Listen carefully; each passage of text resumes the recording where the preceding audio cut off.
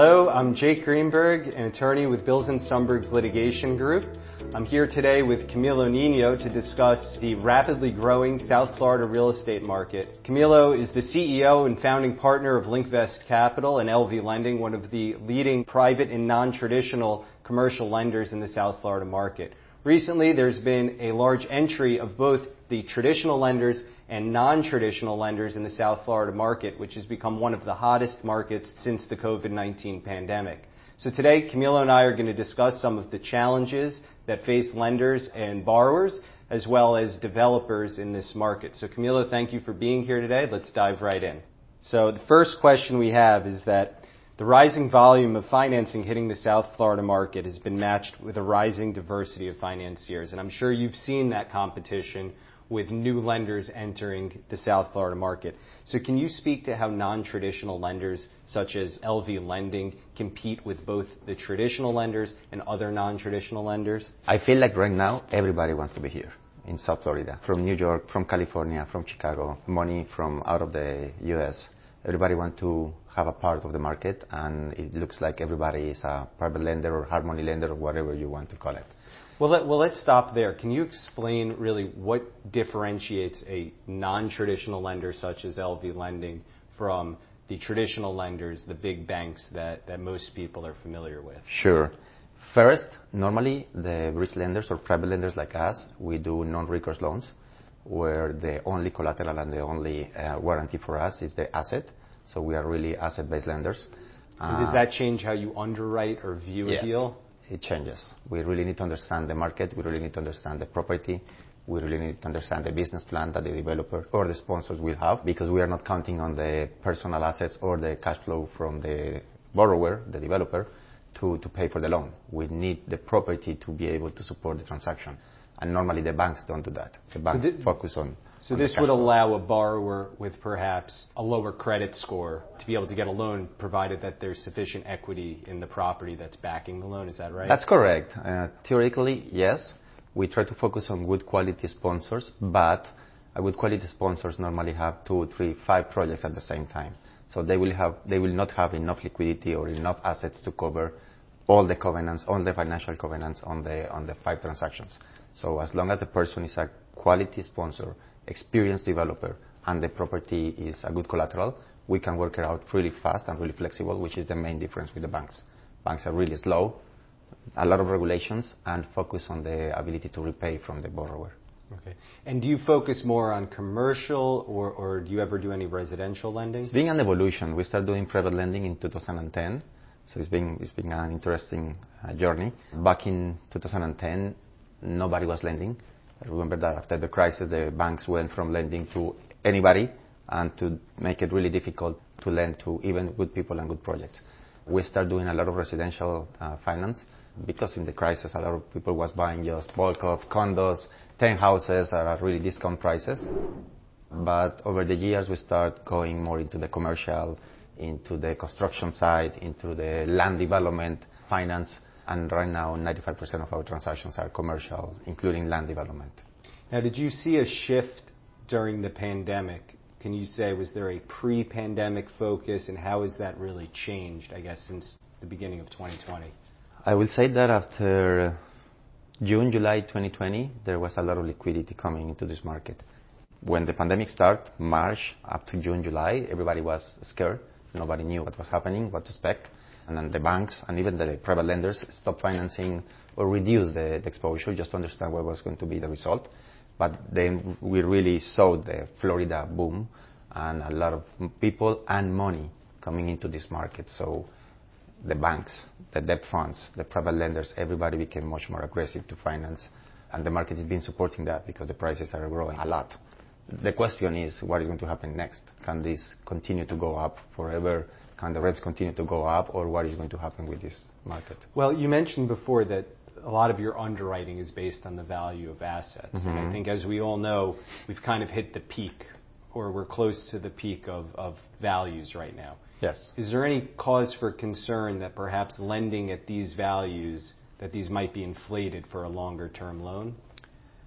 I think with real estate is really local. and depends a lot of the small market that you are in and the quality and experience of the developer that you are working with.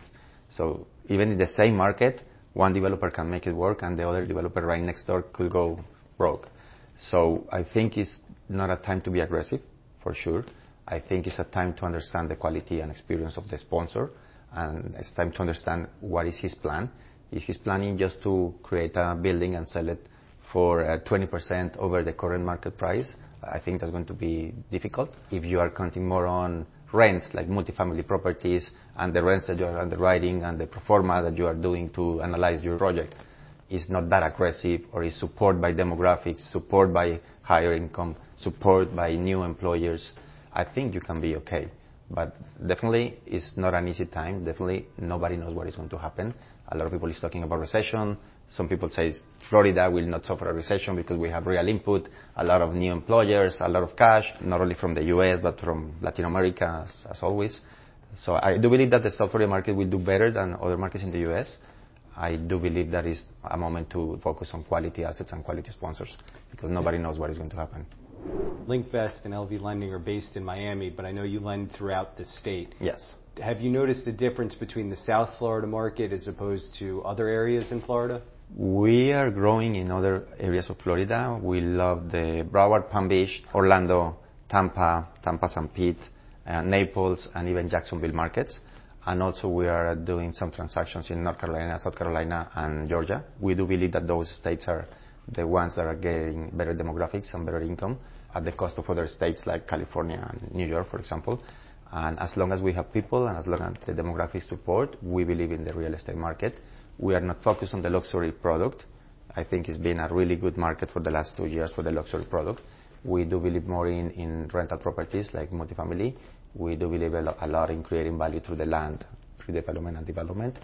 And there is some people that can do that. I know that you know this, but for example, we do the lending side, but if we find good developers and good sponsors, we also invest in the equity side with them, as long as they demonstrated to us that they have the experience to do it. You mentioned something really important about equity versus debt financing. And as you know, the Fed has recently increased interest rates, and there's, as you also mentioned, the possibility for a recession.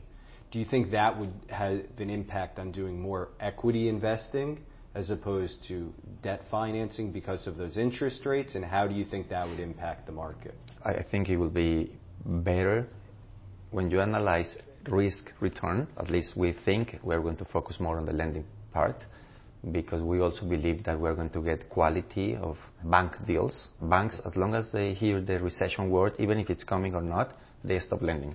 So there is a big space now that is going to be open. That's what we believe.